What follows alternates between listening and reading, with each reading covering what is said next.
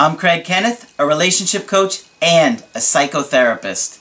Every relationship is different, and every breakup is different. Work with me, and you'll get professional help on your situation.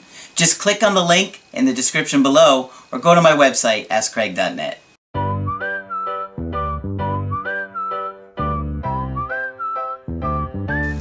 Hi there, I'm Coach Craig Kenneth, and in this video, I'm going to be talking to you about my ex is asking about me.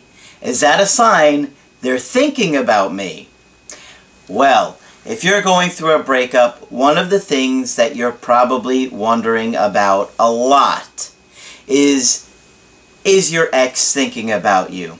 And we're constantly looking for signs that might point to showing that. And a lot of times you're going to see tiny little things come up, and you know, an ex might not want to reach out yet because that's big, right? That's scary for them too. You have to understand, if they ended a relationship with you, they're probably feeling like you may never want to see them again. You may not want to talk to them again either. It depends upon your situation, but that does come up a lot. Now, what happens for them is they are anxious about you as well. And so they're thinking about you, and like I said, it all depends upon what you broke up over and why and all those things there. But I do see a lot of times where our ex has been thinking about us and they're just not brave enough to dip their toe in the water. So you're wondering why. Why don't they just do it? I'm sitting here dying. I just want to hear from them in the worst way. Why don't they do it? Okay, so they might start to do something like watch your Snapchat or like one of your posts. And so that gives you an idea that they've been looking at your social media. So that shows they're curious about you. They want to know what you're doing, but they don't have enough motivation or reinforcement to do it, okay? So let me explain this for a little bit as a behavior analyst. After I got my bachelor's degree in psychology, I started doing behavior analysis, and I had to take this summer-long, really intensive course where I was learning about behavior analysis. It's really difficult to grasp. And I would say the course that I took was so intense that just about 50% of the people took it. And these were people that already had doctorates and master's degrees. It was really tough. And so after I took it and I was hired on as a behavior analyst, I had to do 6 months of shadowing with a senior behavior analyst. And so I learned a lot of stuff in that training, and then of course I went on to do this for, you know, like 4 years. But as a behavior analyst, we would always analyze behaviors, okay? And so what I'm looking for in a situation where an ex is doing like a like on a post, or a watching your Snapchat where it shows they're curious, to me it tells me that the behavior of reaching out is not rewarding enough to them to take the risk. Okay? So, just because they haven't reached out yet doesn't mean they're not thinking about it. Okay?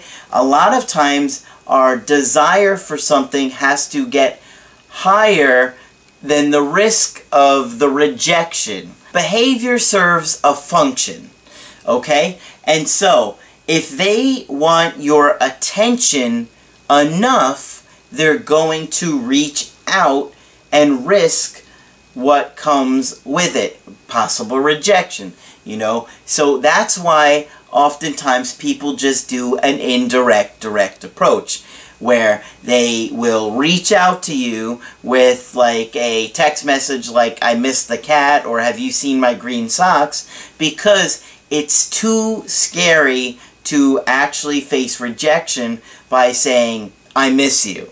right? Or doing something like that.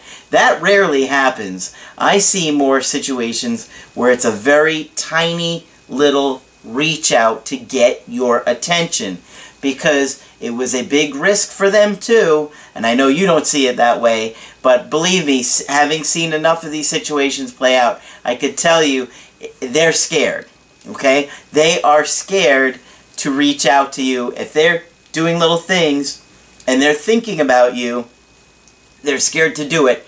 And so oftentimes it's just a matter of allowing them enough space and time and anxiety to do that. Okay? So I've got a good email today from Deborah, and she is 29 years old, and she says she's been watching my videos for a few months. She said, "I wish I had found you sooner. I probably could have avoided my entire breakup. I was dating my boyfriend Tom for about a year. We worked in the same office building, and that is how we met. Tom comes from a rough family where his parents divorced when he was young. He said his father was very stern growing up and didn't have much of a relationship." Okay, so you could see that her boyfriend didn't really have a good, loving home. They got, divorced very young, and dad was stern, so maybe not affectionate. Good chance maybe he has an avoidant attachment style, right? His father wound up moving out of the country for quite a while and missed a large part of his childhood. Okay, so that would be rough too. Imagine your dad just leaves out of the country, now you're not seeing him. That would be tough. His mother has issues with anxiety and depression, and she was very depressed over their divorce. Okay, so now we have a little boy, imagine him as a little boy, that had a dad that moves away, moves out of the country. He's now with mom, who's depressed and anxious. Tom said he doesn't trust people much, but that he trusts me. However, he always seemed to keep me at a distance. We had a lot of good times together, but I felt like he would never let me in, like there was always walls up. Sure, well, I mean, having a mom that was anxious and depressed, he probably didn't want to get too close to her, and dad wasn't even there, so he couldn't get close to him. I would see him a few times a week, but sometimes he just seemed lethargic and distant from me. Other times, he would be thoughtful and sincere. Despite the distance, I did truly love him and wanted it to work with him. He said he was confused, but that he loves me. Okay? Well, he comes from a situation where he doesn't have good role models on romantic love, so it would probably be scarier for him than if he had, obviously, a secure family. He broke up with me, initially telling me he needed a break. It was really hard because we work in the same office building and I always see his car in the parking lot. Oh, that's torture, isn't it? Isn't it torture when you see your ex's car out somewhere and it just kills you? Like, I remember one time that happened to me with the Applebee's girl, that I always tell you about.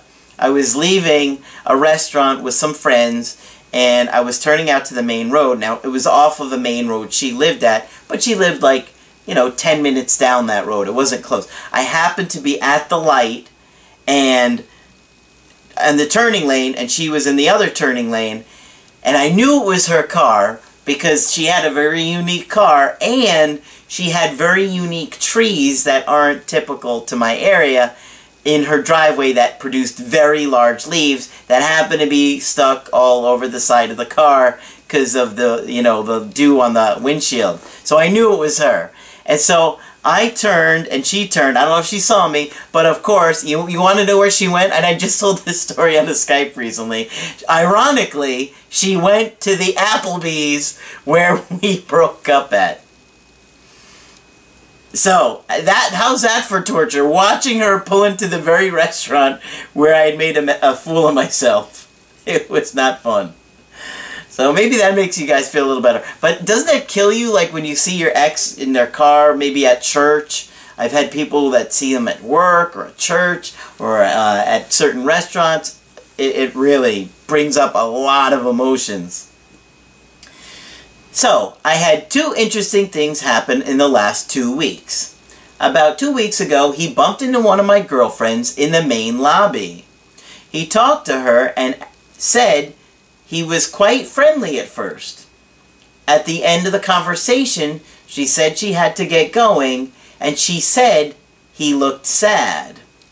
She said, I could tell he wanted to ask me something, but his eyes were looking down.